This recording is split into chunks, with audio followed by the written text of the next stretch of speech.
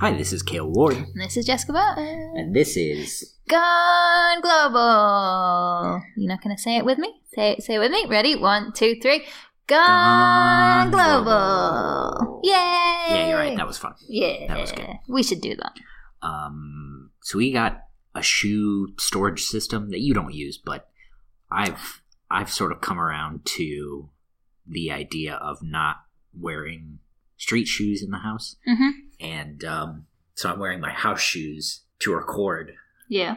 And I do not like it. Oh, weird. It makes me feel so unprofessional because I like, for me, this is work, right? Right. So I always wear my sneakers, my tennis shoes. So I hate this. So it's real weird to... We probably shouldn't tell people that you're naked too, right? Yeah. Well... That's more professional to you, yeah. Yeah. Never wear pants at the desk, you know. It's just the benefits of working from home. Sure.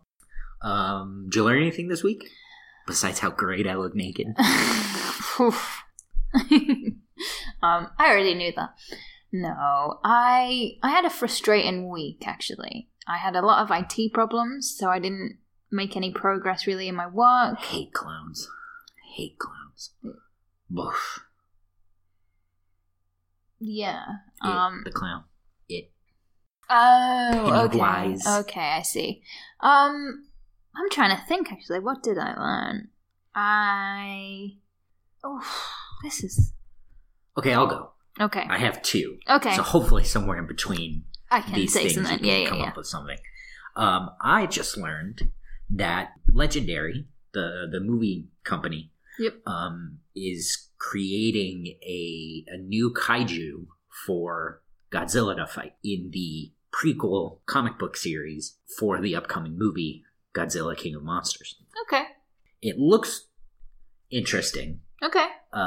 They've only released the cover promo images of Godzilla in front of this thing, and it has a bit of a spidery crab look to it. Okay. But it's very kind of shrouded in fog and shadows and stuff, so we don't really know what it looks like. But I think it's interesting. I think it's cool. Yeah, that is cool. I'm always just a fan of big new monsters. Mm-hmm. The new Hellboy movie has one too. I don't know if I would consider it a kaiju because it walks in the water and it's bigger than like the London Bridge or whatever. Right. But I don't know what the Hellboy universe calls it. Okay. Cool. Nope, I still cannot think of anything, so I'll just do a fairly easy one. We both learned together, which is kind of the point of the show, so that's nice. The path along the train tracks goes directly to my university, so I could cycle it if I wanted to. Oh, that one. I thought you were going to say, we both just learned that you shouldn't walk onto other people's private property. Oh, yeah, so we're recording this on a Sunday and we just got yelled at because we accidentally walked on a path that was private property, so the guy came out and chatted. Well, he yelled first and then he chatted for a good, 20 minutes.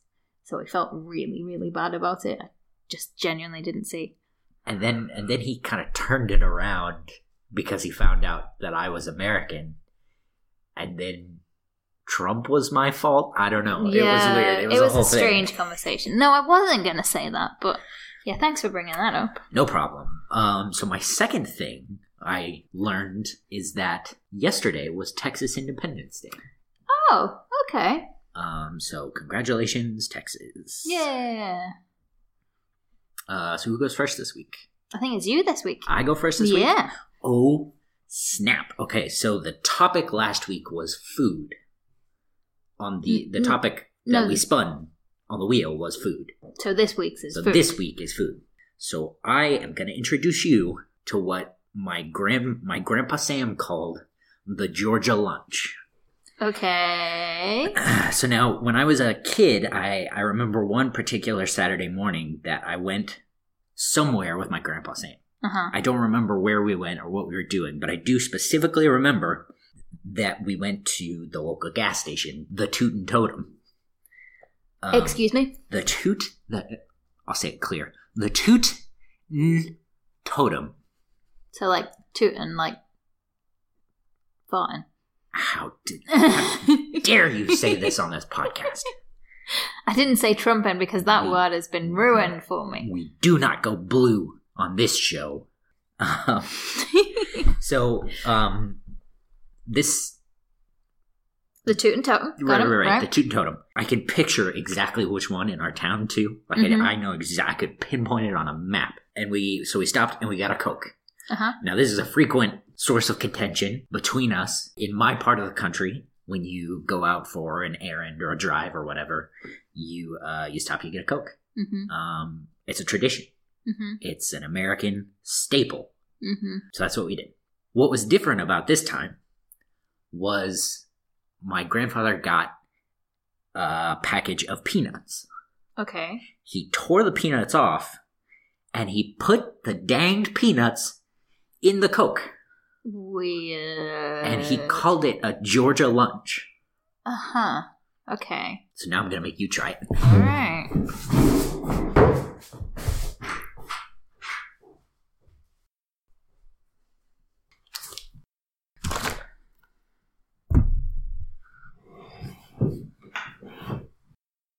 All right, so... I'm very scared, but intrigued. I got you a Coke. Okay. Because that's sort of original recipe. Okay. I have a Dr. Pepper. Okay. Because I'm from Texas, and Dr. Pepper is great. Okay. I see it is actually an imported Dr. Pepper, too. It's a British one. So that's one thing I want to put forward, is if this doesn't work, it's Europe's fault. Because these are... No, it's not the fault of putting peanuts in a Coke. These are European recipes, and... which means it's got less illegal stuff in it. Right, so obviously it'll taste worse. Right. So what you do is you pop this bad boy open. I can do that. And you drink a little bit. Cheers. You're going to want to drink more than that. Don't tell me what to do. You open the peanuts like a big boy. That's right. Oh, this is so weird. Oh, they're not going in.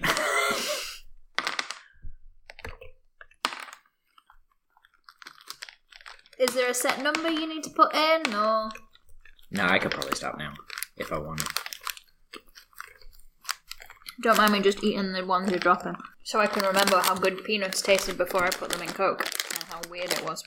Okay, I'm going to put this in front of the mic so you can hear the awful plop that we are literally pouring peanuts into a bottle of Coke. Try and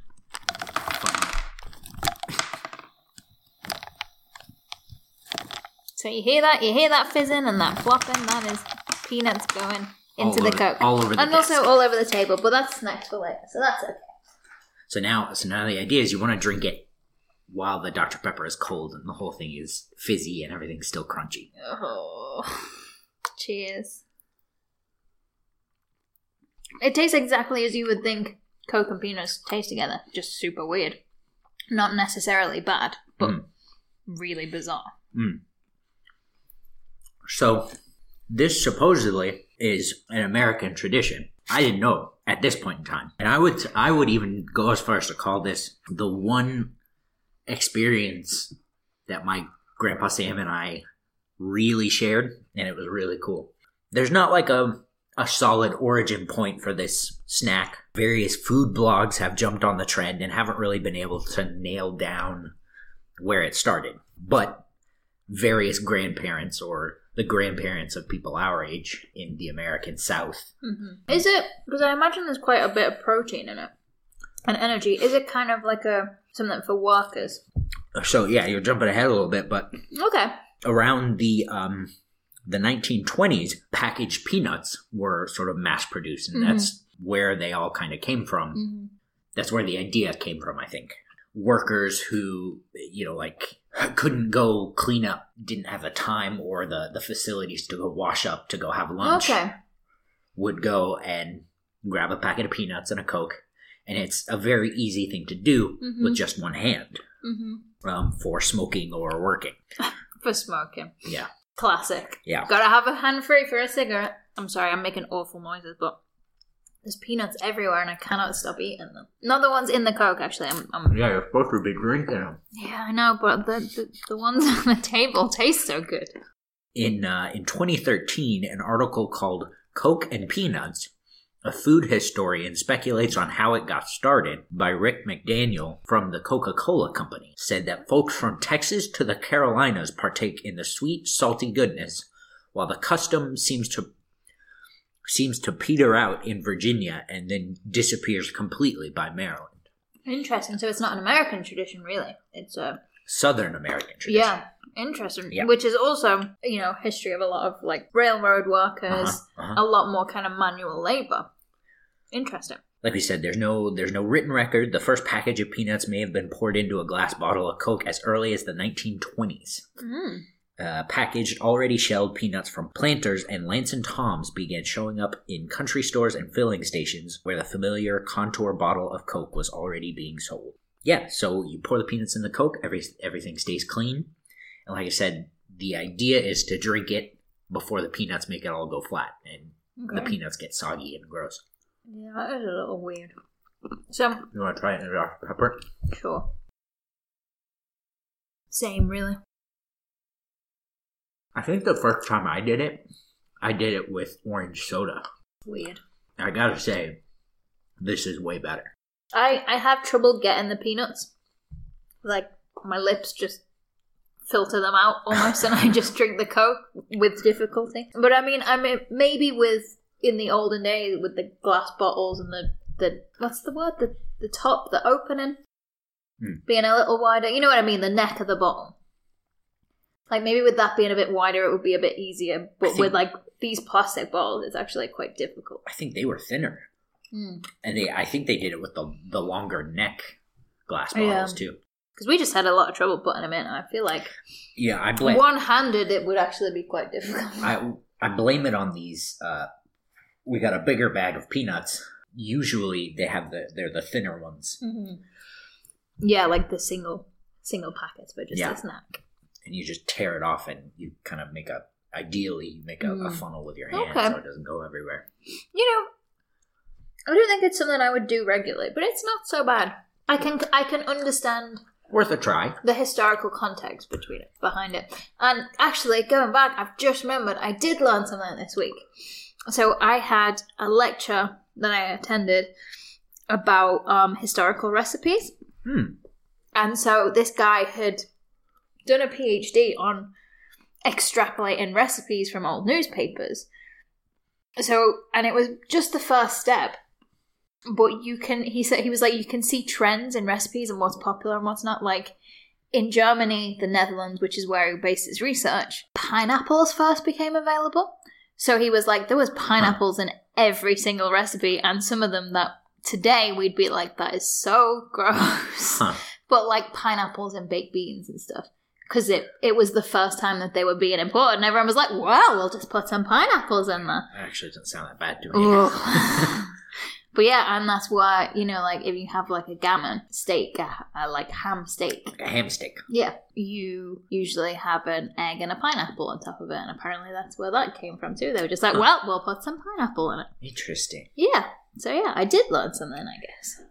Just to round this out, I don't know where the name Georgia Lunch came from. Probably from Georgia, right? Well, I looked around. I did some deep Googling, meaning I went to the second page, and I never could find a name for it. So, all right, maybe that was a Grandpa Sam thing. Yeah, maybe. So thanks, Grandpa Sam. So that's a Georgia Lunch. Thank you, Grandpa Sam. Mm-hmm. I would be interested to try it again with the American recipes now that we've tried it with the British ones, just to see the difference, because the British Dr. Pepper does taste quite a bit different. I don't see any difference. So the Coke is a European one. It's a Belgian one by the look, but the Dr. Pepper is a British one. It's got an import label on it. The British Dr. Pepper tastes very different. Well, all right. On to mine. So that's a Georgia Lunch.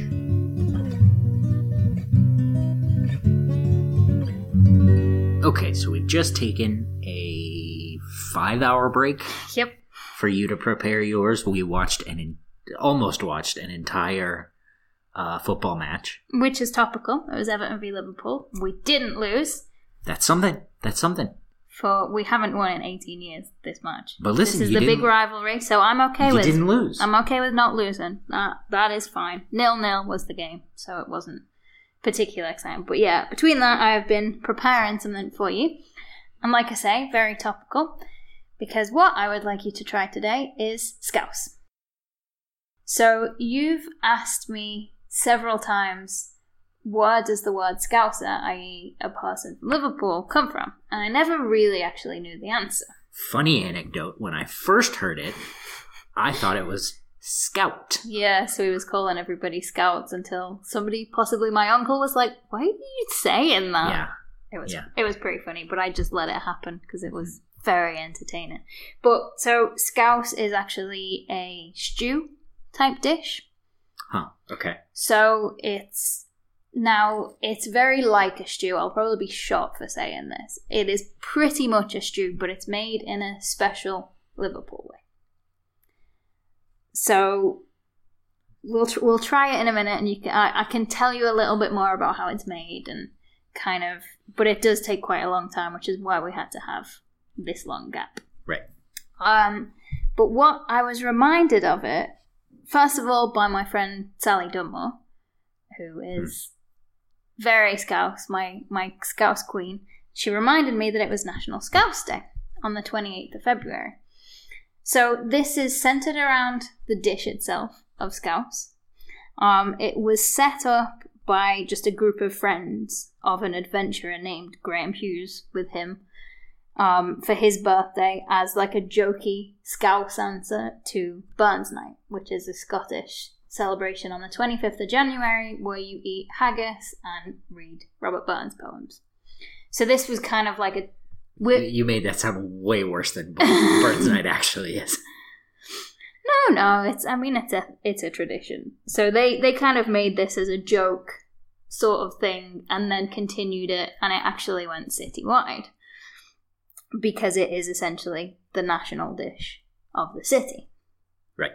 So since then it's become not just a celebration of all things of the dish itself, but also of all things Liverpool, including music, art and cinema. So they have a lot of events going on this day, poetry readings, cinema screenings, things like this, as a celebration of Liverpool. Over 100 bars and restaurants put Scouse on the menu for one day only. Some of them obviously have it. So the cannibals go wild. Yep. Some of them obviously have it all year anyway, but this is a big promo thing that they can. They do that. They put it on the menu for a day. The dish is served in schools, hospitals around the city. That's what they have for lunch. It's even served, I didn't know this, nationally on Virgin trains. So you can get it for lunch on the train. Interesting. On National Scouse Day. Huh. So that was very exciting. It's now reached a point where it's super famous and it's sponsored by the Mayor's Office, the Liverpool City Council, and both Liverpool and Everton football clubs. But it also is a force for good, raising money for some of the city's most needy charities, such as homeless and cancer charities, for every bowl sold. Basically, all the money they make, or like 90% of it, goes to charities for each Scouse bowl. Yeah. And bowls for Scouse are also donated for the homeless. So yeah, Scouse is where Scouse comes from. But it's got a very long history.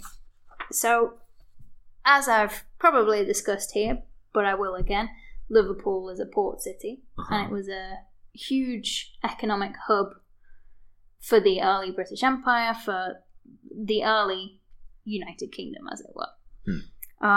And the dish was brought by sailors that were stopping because they had limited supplies on their ships, and obviously they needed something hearty and easy that they could eat. So sailors would bring it, they would come into bars and they'd ask it to be made, and it was a fairly easy thing to pass on because it's, like I said, it's essentially a stew, but it's basically a meat, which is usually lamb or beef, because at the time lamb was the cheapest thing you could get, so they'd use that. Potatoes and carrots is the main kind of dish of it. Right. it's sort of evolved now that every family has a slight different recipe. You can add different things.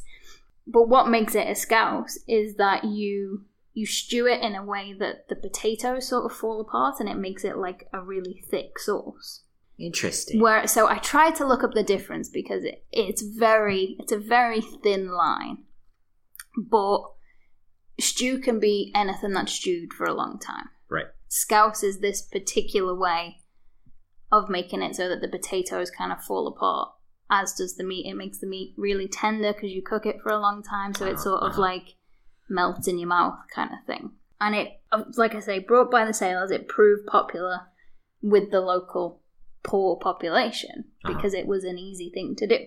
And the word itself, scouse, comes from several different places. So it came from Norway, Sweden, Denmark, and Germany. But the food historians say that traditional Liverpool scouse is closest to Norwegian lapskaus. So that's where the word comes from. It sort of gets anglicised into lobscouse, which is kind of like meat stew. Oh, interesting. Okay.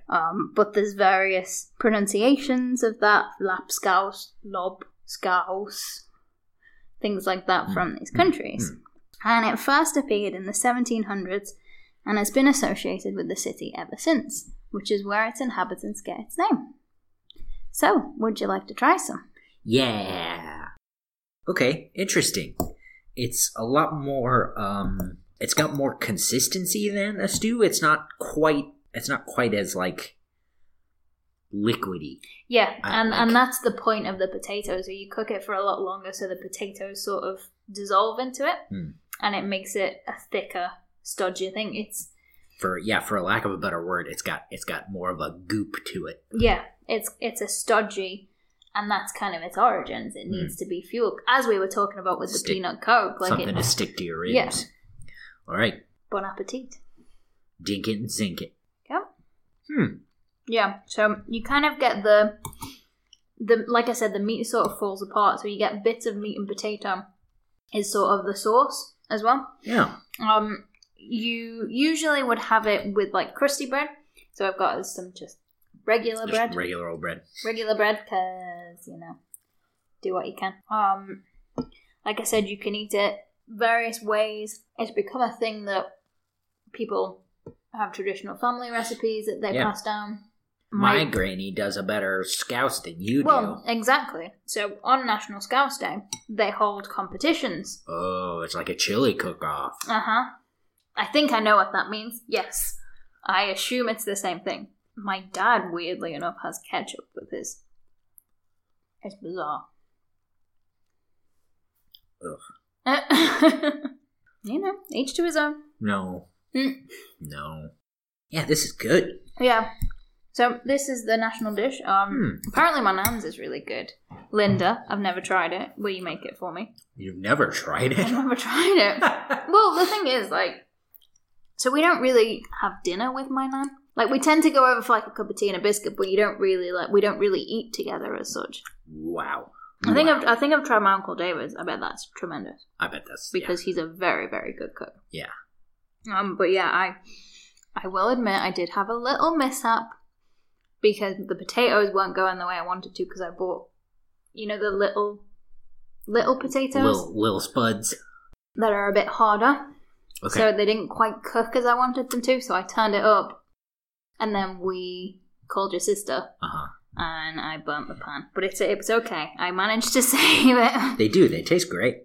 But this is very on brand. Now, Mum, if you're listening, forgive me for saying this, but it's very on brand with family cooking, because my mum does things like that all the time. So, I'm keeping a family tradition going. This podcast was not supposed to put family members on blast. No, but... Man, this is really great, Clamsy. Wow. You can customize it, put kind of more salt, more pepper. People also do Worcester sauce. Sure. It's like a Liam Perrins. Do you know what that is? No. I can't. Maybe I'll have to do a Worcester sauce episode, because I don't entirely know what it is either. Worcestershire. Yes, that one. I wonder if soy sauce would work in this. That's what I was thinking, yeah. You want to try? It does have a very sort of base flavor, you know. It can be quite blunt. Yeah. And I think possibly because I kind of salvaged it a little bit, maybe some of the flavour got burnt into the bottom of the pan. I didn't do it. It's fine. Wow. So I made it with beef because, like I say, lamb used to be the cheap option, but now it's kind of turned to beef. So generally you do it with beef, but lamb is. I don't think you can do it with chicken. It's not quite the same. Yeah, chicken's so much lighter. Mm-hmm. All right, what an episode. Food is great. Food is great. I think it's time to spin the wheel. It's time to spin the wheel. All right.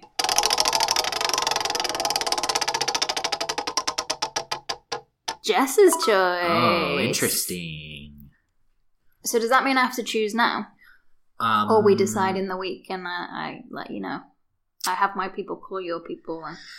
That might be the best way to go, yeah. See if we can arrange, another meeting. Yeah. Another meeting. Yeah, I'm pretty swamped this week, though, so I think meeting outside of this is gonna be tough.